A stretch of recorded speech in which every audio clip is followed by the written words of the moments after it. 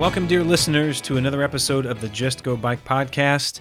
This is the podcast where we talk about bicycling across the entire nation and beyond, biking culture, biking fun.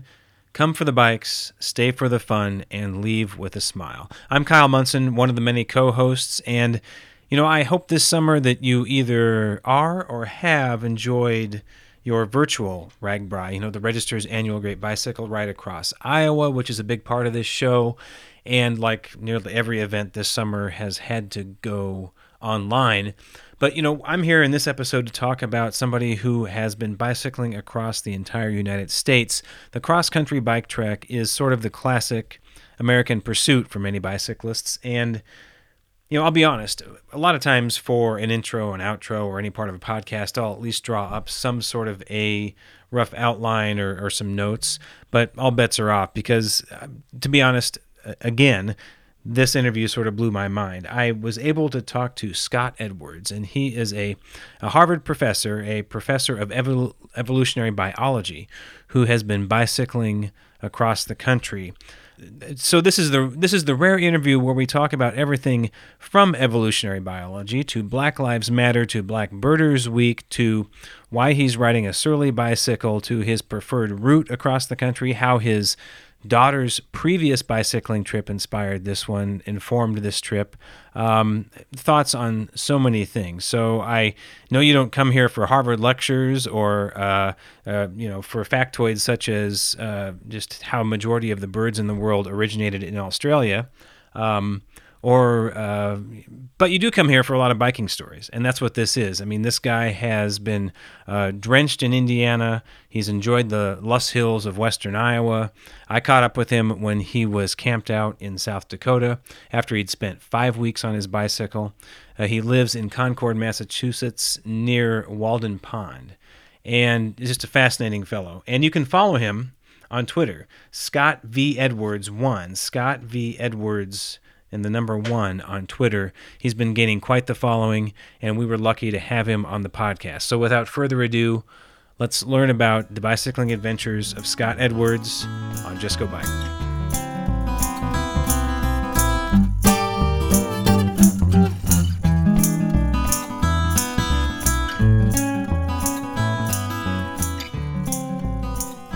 Well, Scott Edwards, thank you for joining the Just Go Bike podcast from along the road from your bicycle, from your campsite, I guess. And remind listeners, where are you as I speak to you this evening? I am in South Dakota at the Lewis and Clark State Recreation and Park area.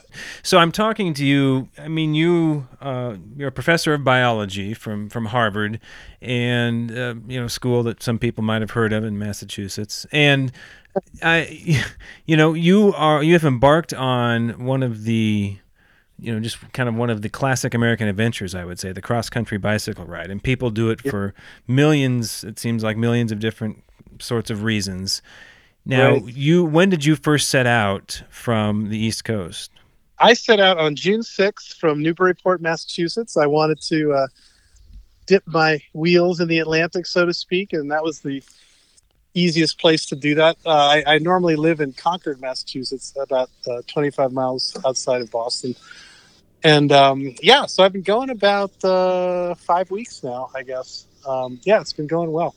Wow. So many different questions I have, to ask you about this odyssey. First of all, I just need to say that I love Massachusetts. Took a drive with my family across the state a couple of years ago. We stopped and walked around Walden Pond, and we were visiting many schools. I live very close to Walden Pond. I totally understand the allure of the place. So did you fall in love with the countryside as a bicyclist, as a young boy, or did you come to bicycling later in life? I was lucky enough to, although I grew up in New York City, which actually has a lot of nature if you look for it. And I grew up in a little corner of the Bronx called Riverdale, which actually had lots of trees back in the 70s. And, my first bike tour was in college. I worked for this company called the Student Hosteling Program. Actually, I was a assistant leader for some trips in New England and then some one trip a year later in Europe. And that's really, I just think bike touring is a great way to see a place, whether it's your own state or whether it's someplace exotic. And I've done recreational biking over the years, and this was on my bucket list to sort of ride across the country. And yeah, I like your description actually of the classic American adventure. I mean, it really is. It's big enough in scale, ambitious enough, challenging. Not guaranteed of success. And anyway, I love it. It's just vast. I really it's been a lot of fun. Now, you set off on a mission. I think initially, as I read it someplace, your mission was to try to bring more diversity to STEM education, science, technology, engineering, and math. That was your original concept? Well, I've been doing that and working towards that for my whole career. As one of the few African Americans in my subdiscipline of biology, which is evolutionary biology, I've always worked towards increasing diversity. Lots of talent out there that basically gets passed by, and a lot of students don't realize that we need their insight and their curiosity and their skills. And I should emphasize the bike trip definitely did not start as a kind of an extension of my career. It was strictly a personal adventure. And that said, pretty soon into the trip, it did change its tenor a bit. And that's actually been a lot of fun. It's given it a whole new dimension. In addition to the personal travel fun aspect, it's given me, something to sort of talk to people about as I meet them in either a campground or a small town or wherever. Such a remarkable year to be bicycling across the country with everything we've faced. I mean, the least predictable year in my memory. I have questions about just how you're coping with the pandemic side of things, but first let's continue, talking about the social justice, civil rights side of things, because a year of really confronting systemic racism and the rise, more prominent rise of Black Lives Matter across the world, around the world. So this became, this was something you were dwelling on as you got into the journey, and it just became a more explicit part of your ride, your quest. Yeah, I did a couple homestays at the very beginning of the trip, and that was necessitated because a lot of the campgrounds in Massachusetts and southern New Hampshire were actually closed because of the virus. And so I had to figure out a way to stay someplace on my schedule. And I happened to stay with a lady who lives in Schenectady, New York. You're probably familiar with warmshowers.org. It's a popular. And, she looked at my profile and she immediately texted me and said, "Hey, are you involved with Black Birders Week?" which was a Twitter trend at the end of May, I think. And, that's a really amazing for someone to ask that question. First of all, very few people, even if you were a birder, even knew about Black Birders Week. And it was just surprising to me to, have this white lady ask that question. And so anyway, that and combined with my I honestly, I felt a little bit, I could imagine someone making a case that a bike trip at this time was somehow irresponsible. I could accept that because, it is a pandemic. I'm crossing state boundaries. I'm, leaving my family for a couple months. And some would say that's just, you don't have to do that. It's too much of an indulgence. Anyway, and so I that and realizing that there are people risking their own lives protesting in the streets after in the wake of George Floyd and the Black Birder incident in Central Park. And I just said, let's do something. And I knew that this lady could pull it off. So we made some signs. I within 24 hours, she made some beautiful vinyl signs. It was just great because I just knew she could pull this off in short order. And also, it turns out I had actually joined Twitter, which You thought I you'd joined. never join social media in that way, huh? I had a Facebook account, but I never post. I rarely post stuff, and I joined Twitter because of Black Birders Week. I just said this is too close to home to miss, and sure enough, it was a huge revelation for me. I started posting stuff, and one of my first posts was, "Hey, the bike trip has taken on a new goal," and there's a picture of me with the Black Lives Matter signs on my bicycle, and yeah, it just really created a stir among my colleagues, and it's really changed the whole tenor of the trip, and I think for the better. It's given me a bit of a purpose. I won't claim that I'm organizing workshops every town I pass through, but people see the signs, and I gauge their reaction and talk about stuff, and it gives a real avenue for outreach, and I'm convinced that my trip would have been very different if I didn't have these signs all over my bike. Yeah. Wow. I mean, any tense moments or difficult moments, or are people mostly willing to engage you in a conversation? No, no tense moments. Certainly, there's disappointing moments, and honestly, as a scientist, I know you need like replication, and you need controls to really figure out what's going on. And so, for example, when a lady in Illinois, when I rode up to her house, surrounded by cornfields, vast amounts of space. It was the one day I kind of said I'm going to just find a place to tent on the fly. And, she saw the signs on my bike and literally said, "You're not staying here with those signs on your bike." Oh man. Actually, that incident didn't require any replication. She really kind of nailed it.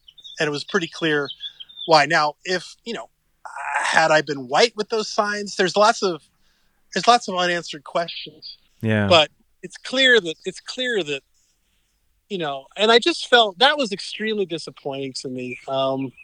You think about, I tried to engage her briefly, say, "Hey, this is not about violence and mayhem. It's not about looting," which is, I think, what she associated with Black Lives Matter. It's just about trying to demand some justice at the hands of the police, and she wouldn't have any of it. Wow. So that's it's a learning experience, and I ended up actually finding a very, very sympathetic household to stay with that night. So the story ends well. But yeah, you learn stuff, and I should have. But that was the one. I would say that I've had that and maybe one other incident that was unsavory. But other than that, people have been either people haven't engaged, which is fine, or they've just been super nice, generous. I mean, the generosity I've seen on the road.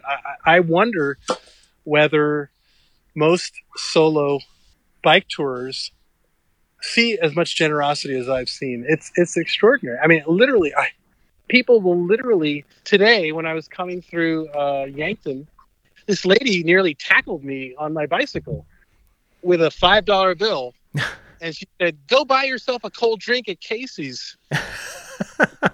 And I was like, "Thank you so much." I didn't want to stop. I didn't accept it, but I said, "Thank you so much." And I just wonder, what was it about my look that caused her to do that? Was it the signs? Was it that I was alone? Was it that I was Black? I have no idea. But the amount of generosity I've seen it's really, really humbling, and it's very, very it gives me some hope, frankly. I think 99% of the vast majority of people are super nice and generous, and we can't let the one or two unsavory incidents influence our outlook. Yeah. Well, no, I love that. I should tell some of our listeners that Casey's is a ubiquitous convenience store throughout the Midwest, and so that's why she was sending you to Casey's for your drink, and for some of our listeners. You'd think by now I would have gotten a Casey card and a Casey number, because I've stopped at so many Casey's. And I also And I also should tell listeners that your Twitter handle is Scott V Edwards 1. So Scott V Edwards and the number 1 is where to find you on Twitter. And I love how you've been chronicling your journey there. So good job. Everything from bird songs to photos to just observations. Now, how old are you, Scott? I'm 57. 57. So, I mean, I wonder, experiencing this, but also just being just a thinking, aware person in the world, an African American man. Do you feel like there is real change happening this year compared to decades past? It's hard to say. I think African Americans and many communities of color know not to get too excited about stuff like this. I mean, even change is incremental. I mean, even, when Martin Luther King was able to get the Civil Rights Act passed in '65, that was a big step, but he knew that there was lots more work to get done. Whether this is the year of change, it's hard to say. Many would say there's more pressing things. There's this virus for one, and to the extent that we can't multitask, it's hard to sort of grab center stage. I think that my hope is simply that what talking we're doing now, I'm thinking mostly now about academia, that we actually translate into action. And that's, time will tell. Academic leaders out there need to step up and begin to address, the decades of, I won't say systemic racism, that's pretty strong, but there's a lot of hidden biases and lots of reasons why my field doesn't have many people of color in it. That is a fact, and so it's not like we can argue with it. Right. And so we've got to figure out why that is and how we can address it. Well said. Well, I need to spend a little time also talking to you just about some of the practical points of your bicycling adventure for all the fellow bicyclists who subscribe to the podcast. So let me just tick off a few kind of basic things here. What kind of bike are you riding? I am riding a Surly Disc Trucker, not the recent one that just came out, I think in July, or maybe came out just recently. Mm-hmm. But it's the last model, and it's great. It's got Shimano derailleur, and it's got disc brakes, obviously. Yeah. It served me really well. In fact, I was totally jazzed when Surly Bikes requested to join my Instagram account. I've been posting a few pictures. I think there was a picture that went around that where you could sort of clearly see the Surly on it, and that's probably what piqued their interest. That's great. A sturdy Midwestern bike to carry you across the country. I love That's that. right. And then about how many miles do you tackle in a day then? I do between 50 and 60, and again, that's fully loaded. This is an unassisted trip, and I am not a sort of a type A bike tourer. I never reveal my stats when I talk to someone. I mean, I've met precisely 2 bike tours in the 5 weeks I've been on the road, and the first one, within 5 minutes, I already knew how many miles he had biked that day, which was significantly more than I had. And I just 50 or 60 it's a great distance for me because it's hot. I'm carrying a lot of weight, but I feel like I'm making progress, and that's the important thing. Really, like I said, I'm not a type A. I really, all these stats and whatnot. I'm not out to prove anything to anyone. So. Right. You're out there to enjoy and for the spirit of adventure and for the bird songs and everything else. Exactly. Right. So, what's been the worst weather or the worst conditions you've faced so far on your journey? Has not really been that bad. I will say, I've had a couple rainy mornings and afternoons, and it's funny. I can barely remember them now. They were probably only 3 weeks away, but and I'm sure bike tours are used to this. I basically just rode right through them. The wind was not strong, the rain wasn't too strong, and you just sort of, once you're soaked, you don't feel anything. So, I did have one rather catastrophic night in Indiana where I failed to check the weather. The evening sky looked really nice, but apparently around 1 o'clock it decided to have a change of mood. And yes, my fly was not attached to my REI one man tent, and it was a bath inside that tent. I Oh mean, no. I don't. It was, but like I said on Twitter, I basically broke every camp rule that that was available to be broken, and I learned my lesson and spent the rest of the next day basically drying out. But yeah, it's I'm for that reason I'm glad I'm doing this solo because yeah, I'm sure whatever partner came along would have long since left. But yeah, but that's honestly it's aside from some heat and the occasional sort of mild headwind, it really hasn't been bad. Yeah, I could take 10 degrees cooler and give me a few more tailwinds, and I'll be a happy camper. And then, what's your most common food? I guess on the bike. Breakfast is often a challenge, although if I'm in a town, I will make a quick run to the local cafe the kind that opens at 6 and feeds the truckers. I have found the eggs and bacon and hash browns in the Midwest are unsurpassed. Well, bacon. There you go. Yes, that's right. Oh man, yeah. It's just, I mean, that's like my top, and I do think the protein that kind of breakfast will make for a better day of biking. When I'm on my own, it's more cereal. I use powdered milk. I actually planned ahead today. I have some orange juice for the morning. So yeah, it's and then dinners.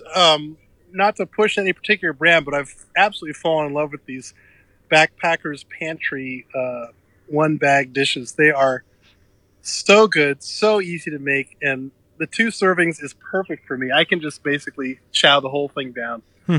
And yeah, it actually tastes really good. They've got a bunch of different flavors, and that solves dinner. And lunch, lunch is if I'm in a convenient spot, I'll sit down for a sandwich at a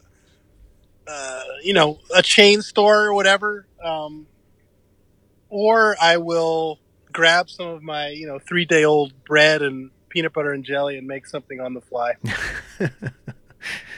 That's great. Well, that sounds You've got the combination down, so I'll be interested to hear the result once you reach the West Coast, how the meals have changed. But yeah, right. So I want to dig a little bit into kind of your core specialty. You're a professor of biology and you study bird evolution, and I'm sure I'll mangle something about this, but I'm just interested in how you see the journey through that lens too, because there was one place when I was just kind of brushing up on your background. I think you had the goal. Maybe you fulfilled it since then, but you said you want to be able to demonstrate that all the world's songbirds got their start in Australia, which would be more than half the birds in the world. Now, I probably got many things wrong in there, but I'm just kind of fascinated by how intensely you study bird and bird evolution, and then maybe what that means for just how you hear and see the landscape on this ride. Yeah, well, bird evolution is really a fascinating topic, and in the last 30 years, it's been elevated by lots of cool studies using genetics. That's what I do, and also lots of cool studies using fossils. I mean, we know more about the transition from dinosaurs to birds than almost any transition in vertebrate evolution. I mean, the stages that non-flying dinosaurs, how they evolved into feathered flying birds it's extraordinary, the transformation. And so yeah, and the link with Australia is, a big paradigm in biology is sort of what we call tree thinking, and that's basically thinking about the idea that different species are not aligned against one another, up like going up a ladder, for example. Basically, all species on the planet are united by a genealogical tree, sort of a family tree. And of course, Darwin had this idea. And that concept is extremely profound, and it's very useful as I bike across the landscape. Different species sort of represent different branches of this tree. And I can think, for example, that, hey, this blue jay that just called, well, its roots going back in time actually do go back all the way to Australia. It's Australia is like the wellspring of a lot of sort of crow-like birds, big black birds like crows. Sorry about that cicada. Hopefully it's That's okay.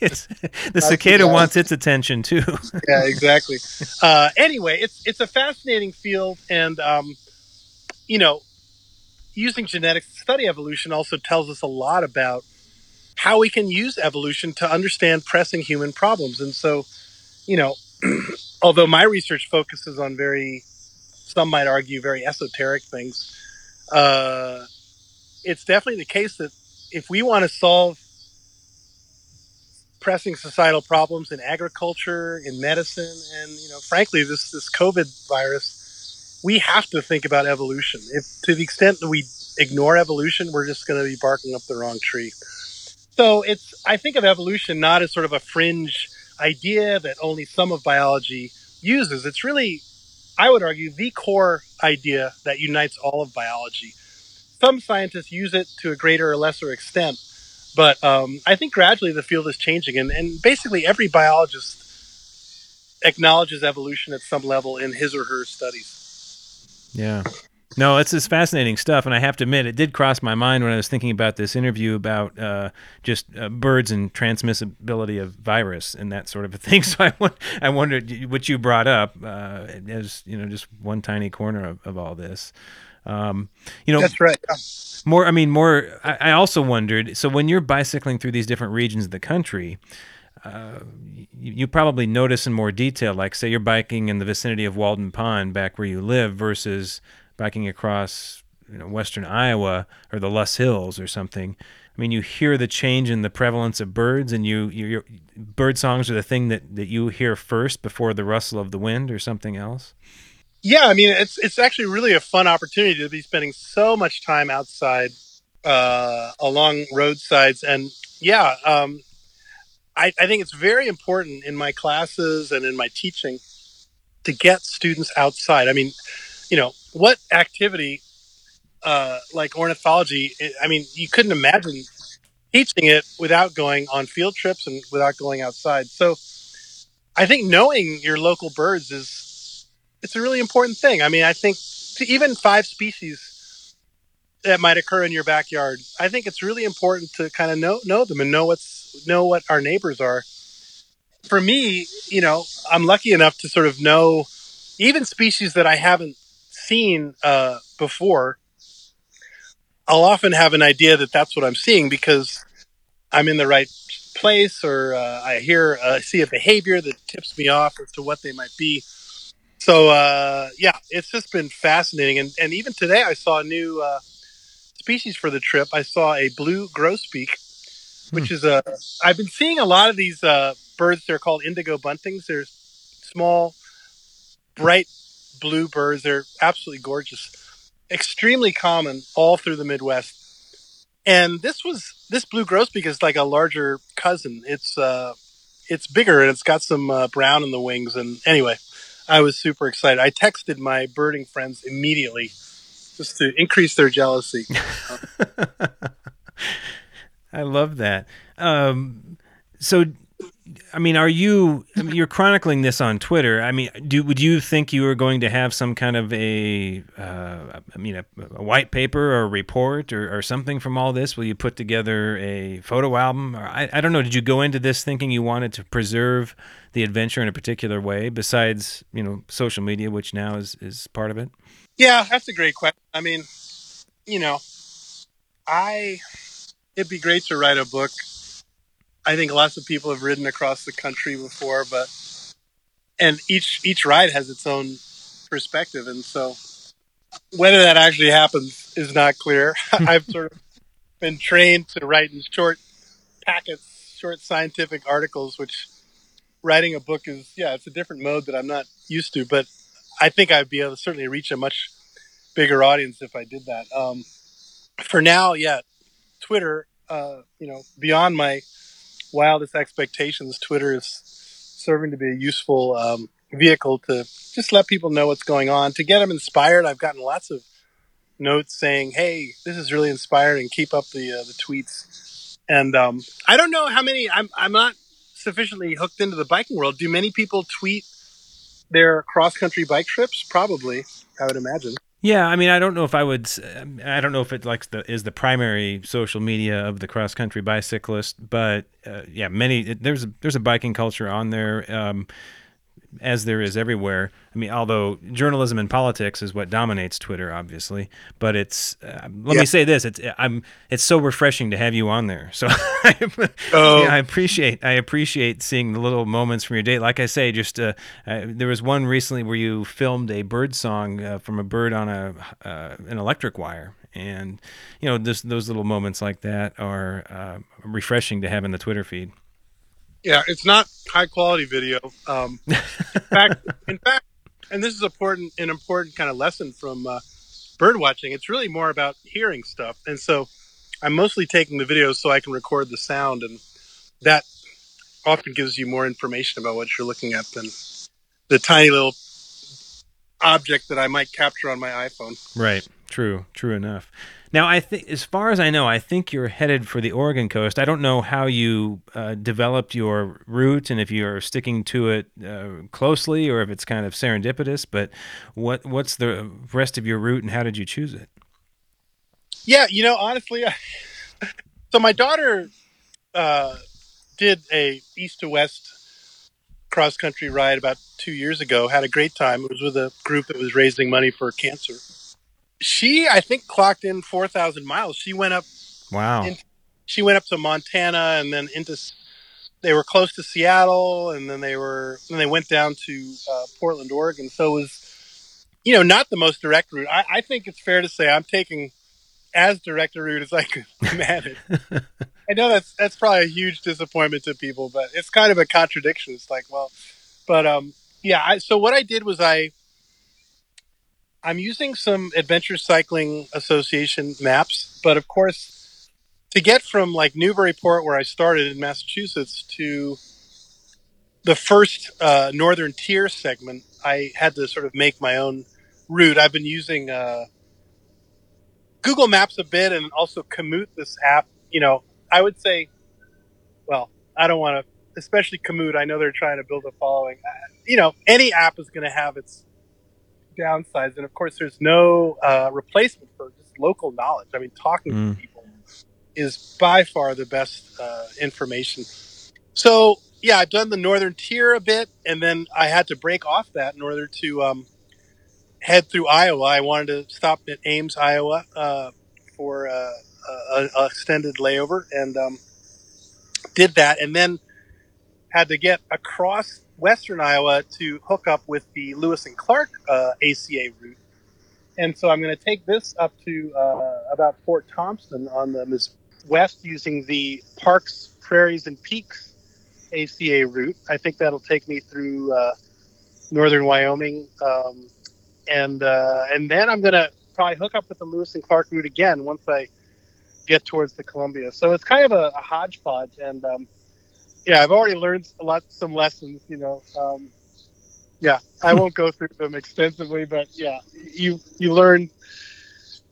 Like I said, there's no replacement for local knowledge, and I would say getting across western Iowa without going on Highway 30, which is where Ames was, that was a real challenge. Mostly because you're guaranteed to hit some gravel roads, which I'm not afraid of gravel, but I can't do soft, mushy, stony gravel. I don't think anyone can. And I ran into a lot of that in western Iowa. I wish I had the benefit of local knowledge then. And I'm sure once I say that, 100 people can say, "Oh, you should have done X, Y, or Z." Typical day, you're like, you might not see anyone on the road for hours. So easier said than done. That's all I'll say. Oh, well, this has been so fun. Well, one thing I was going to ask, I mean, your daughter had done a cross-country trip already. Did she give you any advice before you departed? Yeah, she did. I mean, choosing my bike, for one. I mean, I texted her. She's up in Burlington, Vermont, and I texted her, and I just said, what kind of bike should I get? And she said, unsolicited, she said, you should get a Surly. And actually, I had been looking at Surly's really, really closely, and that basically sealed the deal. I was like, okay, it's going to be a Surly. And she also, warned me about the typical things, the hydration, getting good gloves to keep the circulation going. And I asked her the other day, how did you get through Iowa? Because I was having such a hard time. And, she said, well, she basically did the around the latitude of Des Moines, which, a little farther south than I did. And somehow, that worked out for her. But she's been very inspirational. And it's I'm still in awe of what she accomplished. I salute you, and this has been a lot of fun to catch up on your journey. Thanks for taking the time live from the road to talk about all this, Scott. And I hope you have abundant tailwinds for the rest of the way, and a lot of time to coast downhill too. Thank you so much, Kyle. Thank you. I appreciate it. Yeah, so we'll be following you on Twitter, and I'm sure Surly will be following you, and you'll have by the time you get to the coast, you're going to have a lot of people who are going to be curious to hear just more about the whole trip that you took. So anyway, best of luck, Scott. Thank you, Kyle. Appreciate it.